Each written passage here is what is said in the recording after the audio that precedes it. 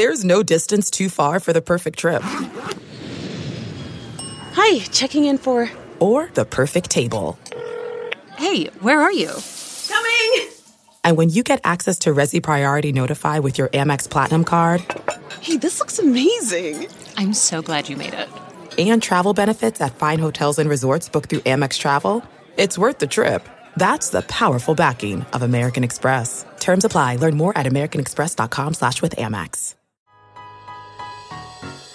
New from Pure Hoops Media. 30 questions in 30 days, leading up to opening night. After a wild summer, it's time to toss the chalk in the air and fire up your favorite lineup music and pyrotechnics. But don't try this at home. Here's Eric Newman. One of the most interesting chemistry experiments in the league this season will be the one conducted by the Los Angeles Lakers. And unlike most teams, the chemistry not only needs to develop on the court, but also on the bench. We all know about superstar Anthony Davis and the others joining LeBron James. More on that part of this chemistry class in a minute. But the personalities on the coaching staff also promise to provide intrigue and possible Hollywood drama. Frank Vogel is the head coach. After 6 largely successful seasons with the Pacers, where his team made the playoffs 5 times, he followed that up with 2 dismal years in Orlando. After sitting out last year, he was hired in late May by LA. Jason Kidd is Vogel's top assistant, and many feel that was a curious choice. Like Vogel, Jay Kidd sat out last season after being replaced as head coach in Milwaukee after 3.5 seasons. Kidd was actually interviewed for the job that Vogel eventually got, so it isn't hard to imagine Vogel's seat heating up quickly if the Lakers stumble out of the gate.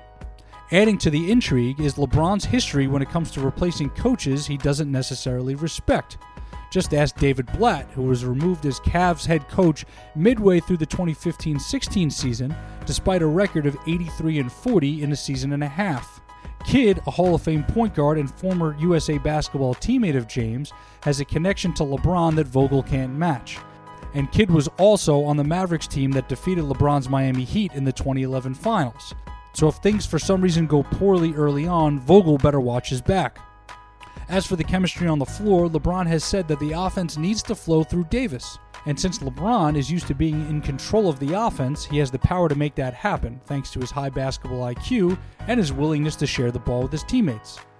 The roster is stocked with complementary veterans like 3-and-D specialist Danny Green, floor general Rajon Rondo, defensive stopper Avery Bradley, the much-improved JaVale McGee, Kentavious Caldwell-Pope, and the second coming of Dwight Howard. The mindset in LA is always win now, and that definitely applies to this crew.